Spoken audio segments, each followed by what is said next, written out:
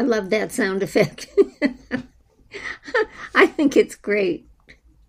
Well, we're back. Thank you for letting us take this little break. We're back with ghost stories from the writer's studio. Now it's my turn to tell you about ghosts, or at least about the ghosts I write about. And I call this my ghost story. If anyone has read a few of my books, they would remember I write ghosts into them. Pot's Better Butter Bakery, a cozy Cape Cod mystery. I offered it free for one day when I launched it, and it had over 4,000 downloads. No delusions here. It was more for the recipes using pot that drew that many downloads. It did foster a few reviews. One of them was especially interesting. The reviewer did not like the names of my lead characters. She couldn't understand them at all. I purposely named them after two different strains of pot. Sativa and Indica, and I developed their characters using the actual characteristics of the cannabis. Sativa boosts energy, while Indica calms energy. I'm not certain that reviewer understood the irony. As an aside, this book has recently received the Book Life Award. Now, ghosts, Fritzy and Bugsy, are my two ghosts in this story.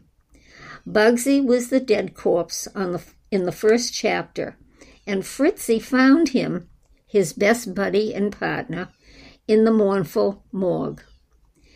There is stolen loot, a lot of it, and the FBI, the CIA, and the Barnstable police, they're all involved. Bugsy gets his revenge when he gives Knifey, the man that the guy that stabbed him, the Better Butter Bakery, Butter Brownies. And here is the blurb for the book. A cozy Cape Cod village, a new bakery in Barnstable, a murder, the mob from Las Vegas, 2 kidnappings, can of butter brownies, the FBI, the CIA, and the loot. Stay tuned. Recipes included. Oh my God, I forgot the ghosts. In my Something series, there are no ghosts, but angels and witches. And speaking of that, the 6th book in the series is in the final stages of edits. I must tell you that I don't particularly like the story, but it's the final in the series. Its purpose is to tie up the loose ends of the series and marry everyone off. Hopefully, it does do that. I have started a new series based here on Cape Cod, working title called 1929 Cape Cod. That era was such a rich history of the Cape. So much was happening that impacted this slim spit of land. Flappers, bootleggers, the Great Depression, the Wall Street crash, the new airport, aviation, tourism. I finally named my main character, Tony, Antoinette, Ashley Cooper. Yes, her father is related to the 7th or 8th Lord Ashley, Earl of Shaftesbury, distant cousins, or some such thing. Stay tuned. Caitlin, you will have your hands full with this one. My research has been endless. In a second book in the Cape Cod Murders series, there are ghosts. Again, the ghostly mob from Las Vegas. I named them Sammy, Frankie, Dino, and Pete. That one is not finished. It's set here, mostly in Hyannis. The title is Murder by Mafia. So I do write about ghosts and podcast about them. My favorite ghostly podcast is Oh, Ellie. That one's about the old lady housekeeper who still tries to make up the beds with the guests still in them. My other favorite is the one about the census person. I wrote that one. So stay tuned. More coming. Thank you so much for listening. We'll talk again soon.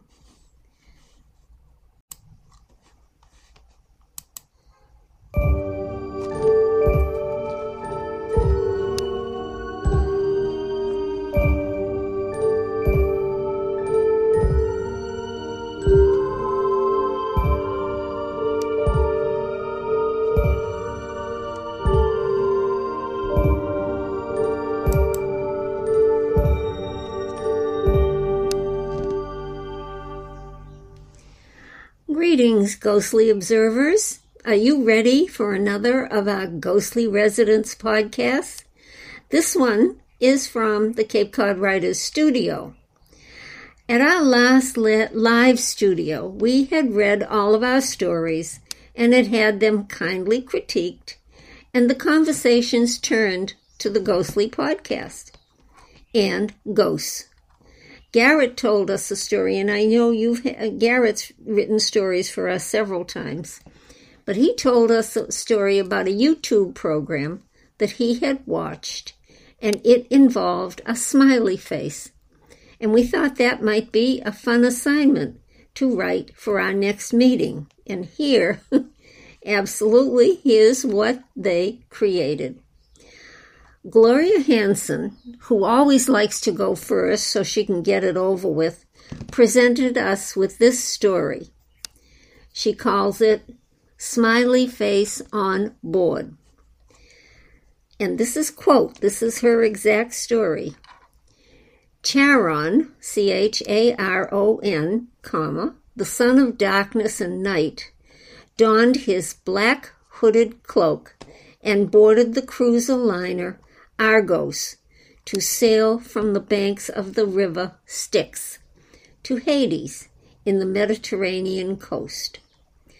Charon slipped in among the passengers dressed in the casual mode of the 21st century by removing his cloak and revealing his slender body dressed in a smiley face tee and black jeans. Joining in the eating and drinking frenzy of the 3,000 men and women from Florida, USA, he danced with the ladies, arm wrestled with the men until the wee hours of the morning. Bidding everyone, including the crew members, adieu, he made his way to his cabin in first class and readied himself for the task at hand. He retrieved his black cloak and affixed a large, white, smiley face, bearing large black eye sockets on the back of his cloak.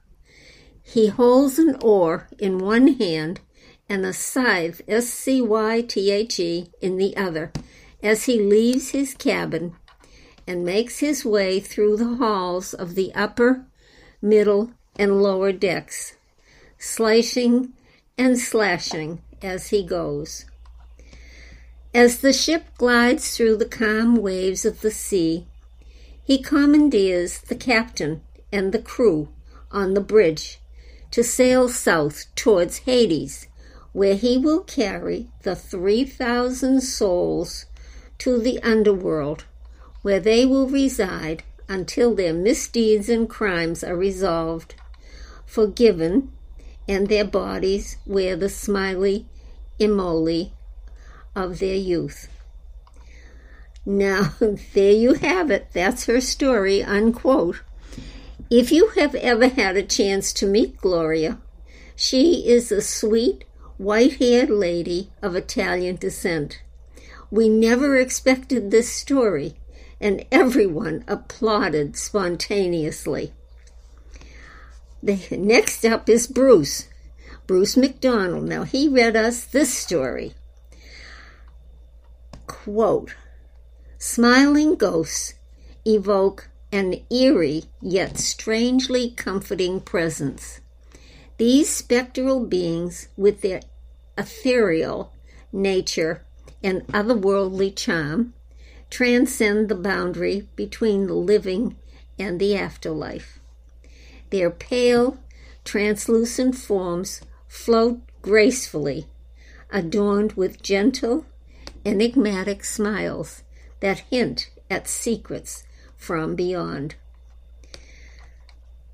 Though their appearance might instill a sense of trepidation, their grins exude a warmth that reassures even the most skeptical of observers.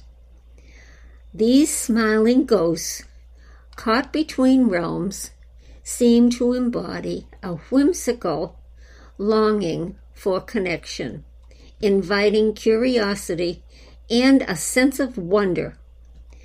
Their spectral smiles offer a glimpse into the enigmatic mysteries of the supernatural, reminding us that even in the afterlife, joy and a sense of peace can endure.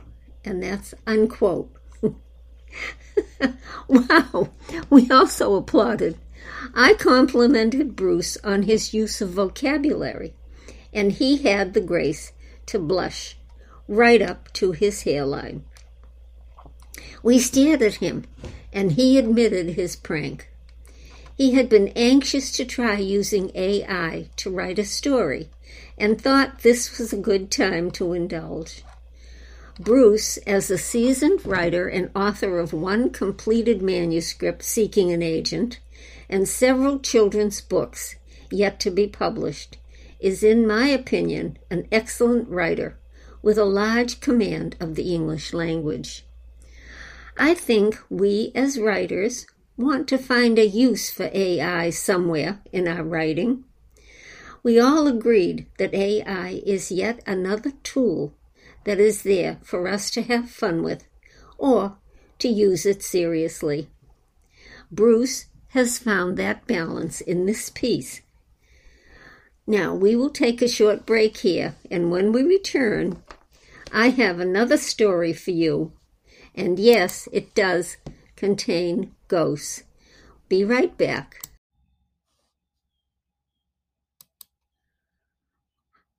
As promised, these podcasts are murder-free, almost, and always frightfully ghostly. If you or someone you know has had a ghostly experience, give them our free email address, ghostly.residence@gmail.com. That's ghostly, GHOSTLY, residence, RESIDENTS, @gmail.com. We would love to hear about it. This podcast and all of our podcasts are created on Spotify, the easiest way to make a podcast. And believe me, it really is. The written transcript can be found on our website, https://capecodwriters.net. Now, there is a poll at the end of this podcast in case you want to comment. We would really appreciate any comments or ideas you may have. Thanks for listening.